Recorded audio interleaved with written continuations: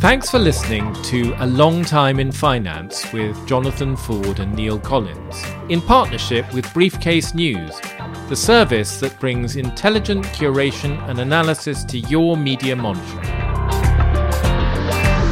Hello and welcome to Long Time Shorts, a new series of shorter than usual episodes of A Long Time in Finance, each one of which gives you a quick hit of financials history, from the debt jubilee of ancient Babylon to the latest crypto calamities. So I thought as a subject today, we talk a little bit about Dutch financial history. And the specific subject I want to talk about is actually a thing. It's a sheet of goatskin. It's roughly 22 centimetres by 27 centimetres and densely covered in Gothic script. Sounds fascinating. Oh. And these days you'll find it in the Beinecke Rare Book and Manuscript Library at Yale University in the United States.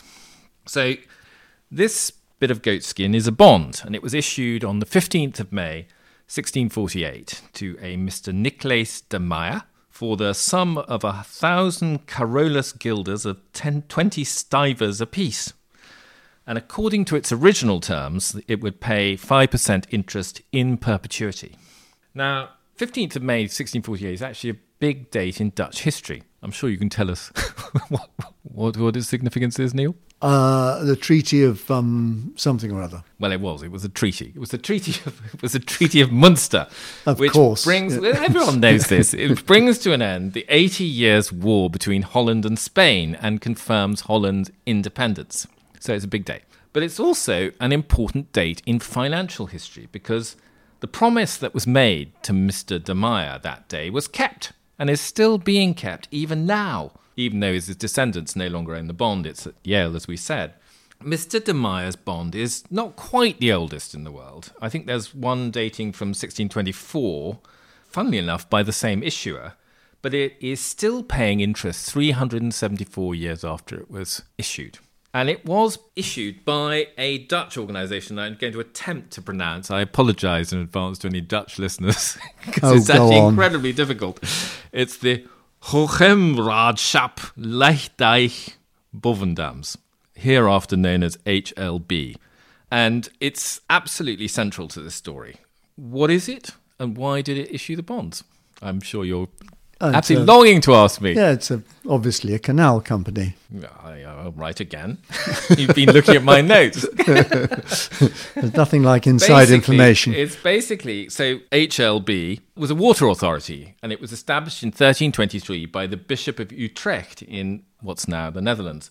Basically a group of landowners and merchants from the city who build and maintain a whole system of polders, dikes, and all the whatnot that you have in Holland around the Lower Rhine floodplain. And it taxes local farmers and merchants to keep the canals and sea defences in repair. Now, Utrecht is important for this story because it's a major hub for this sort of activity, mainly because its river, which is the sort of Lower Rhine, became unnavigable in the Middle Ages and was dammed up. So it had to build itself a new canal to another river called the Lek, which all its trade is carried. This is a long time in finance. Well, 1323.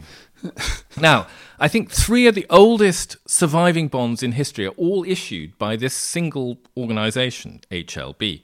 So what's so special about them? I'm sure, once again, you're longing to ask me, and why are they still being met centuries later? Because they have no redemption date. Ah, that's a very good point. So they do indeed. And we did a podcast not long ago on debt with James MacDonald, who explained a bit about why in olden times people used to tend to issue perpetual bonds. And it's all to do with medieval usury laws. If you basically have a redemption date, you're deemed to be a usurer, and the church doesn't like it. But if you don't have one, even though you can redeem it, you get round. It's a sort of terrific piece of, what do we call it? Regulatory arbitrage. Yes. Ecclesiastical. Well, of course, we had our own in the UK rather later than that, in the form of war loan. Yes. Well, we're not going to talk about that again. But we did indeed redeem that in about 2015. So why does this particular water board have this tremendous record of continuing to pay its debts many, many centuries after they were issued, apart from the fact that they were perpetuals? Because there's lots of other perpetual bonds that were issued in the Middle Ages, which have long ceased despite their perpetual term to pay anything to their unfortunate. And there are czarist railway bonds and the like, which paper lavatories across the United Kingdom. The holders are perpetually waiting for the next income. Yeah. So to understand why these water boards are so good at paying their debts, you have to understand a little bit about medieval Dutch history and this concept known as the Dike Army. Do you know what a Dike Army is? I shudder to think. It's slightly confusing, isn't it? No. It's all about polders. So between 800 and 1250, Holland goes through this massive expansion as agriculture and trade increases and the population grows tenfold. Farmers start reclaiming marshland in the Netherlands to create new arable land to feed this growing population. But when they drain the marshes, they come into a problem, which is basically the already low-lying land sinks and gets inundated again by the sea. So they have to build polders and dikes. And in 1100, in West Friesland, which is, once again, part of Holland, they established a concept known as the dike peace, which said that whenever a dike is endangered, family feuds must be set aside so people can rally round and protect the dike. And you summon out this thing, the Dike Army, to go and repair the dike so you don't get inundated. It makes absolute sense when you think about it. Yes, I'm waiting for the explanation for the bond. Just as the feudal system turns into a financial system of obligations, so the Dike Army, which is originally a group of Dutch people with hoes and spades, gets turned into a system of financial taxation. And the water boards are the organisations which basically maintain the dikes. They raise money through taxes and bond issues to maintain the system of polders and dikes. Now, I'm not going to attempt to say it again because it's too difficult. HLB actually continues to exist until 1971, when it's sort of wrapped into some sort of wider water authority in Holland. And these days it becomes part of the Geheimraadschap die Stichter Rijnlanden. And that is an authority that continues to pay interest on the bonds today. What is the moral of this story? If you have any questions. There are other organisations which could possibly have survived almost as long. Yeah. But why did this one particularly? Why at no stage did it go bust, which is what normally happens? Well, I think the reason why is because, first of all, it's pretty central to existence in the Netherlands not to be flooded out. Secondly, they had a very rare thing in that they were almost autonomous organisations which had tax-raising powers. And that meant even when the government got itself into a terrible pickle and couldn't pay its debts, which even in Holland happened from time to time, although they were pretty good, this organisation and authorities like it continued basically because they were at arm's length from the government. Because they were so central to farmers' and landowners' existence, they continued to be able to function. They survived. It's a bit of a quirk, isn't it? Because you'd have expected them to be nationalised and just absorbed into the general government obligations, government debts, which... maybe it's a rare case of something which works, basically just being left alone. Yeah, well, that's... It very rarely happens, but I was going to say that's against nature, isn't it? No, it's not. I think if you have something which is, as I say, absolutely essential to preserve the landscape around you, it gives you a stronger incentive not to meddle with it, but to leave it be if it works. But anyway, that's just my view. I'm probably wrong. Anyway, but back to Mr. de Meyer. How would he and his family be doing if they still held the bonds 4 centuries on? Well, the interest rate. Now, this is another thing which we talked about in the podcast we did with James McDonald on debt.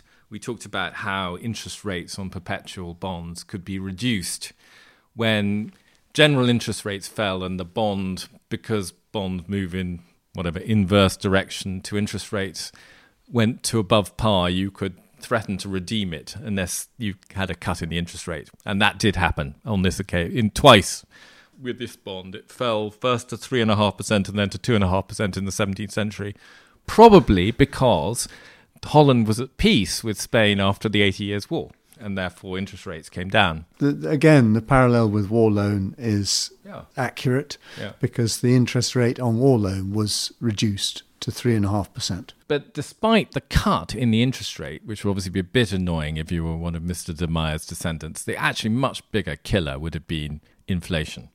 1,000 Carolus guilders in 1648 were worth roughly $60,000 in today's money. So he was clearly a pretty wealthy man to have bought a bond for that amount, and it would have been an annuity which could have kept a family in quite a lot of comfort, I should imagine, in the mid-17th century. Now those same guilders have depreciated by about 99%, and the bond's worth about $500. If you can get your paws on a Carolus guilder to pay for it. I was going to say they're not paying the interest in guilders, I don't suppose. No, they're not. They're paying in euros. Yeah. But that said, all may not be lost, because another HLB water bond dating from 1634 sold for $47,000 in 2000. So then you took a bit of a haircut, but it wasn't such a savage one. That may be not entirely because of the interest that you could expect to get from it. But the annual interest is still a bit thin. It's basically about 13 euros a year in current exchange rate. And you have to collect it in person at the offices of the Horenradschap, Lekdijk Bovendams. So in 2015, Yale sent one of its officials to collect 12 years of back interest on the De Meyer bond. And you can see that it's not particularly economic to fly all the way across the Atlantic to collect a $13 coupon. But the promise on the security, written in Holland's golden age, the era of Rembrandt, still holds good. And I think I don't think there's much of a moral to this story, other than I just like talking about Dutch history. But I do think that, well, I'm just going to read to you the little subscription where the secretary on the bond, the original bond, says, the interest from the bond is free and clear of all taxes. Is this in Dutch? Or? No, I've translated it for you. Oh, right.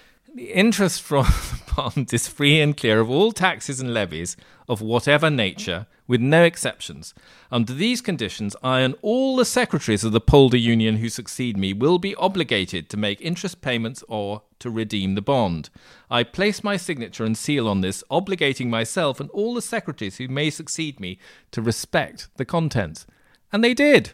Yes, it's interesting that he should claim that it's tax-free, because does he have the right not to impose taxes? Okay, stop nitpicking. But I want to focus on the broader picture. People often when they think about Dutch finance, they sometimes think about tulips and all that sort of stuff. But I think this is a much better reflection of the Dutch approach, and is a reason, in my view, why even all these centuries later, despite the fact that Holland is a relatively small part of the global economy, it remains a financial centre, whereas places like Florence and Genoa are at one with Nineveh and Tyre. That was A Long Time in Finance with Jonathan Ford and Neil Collins.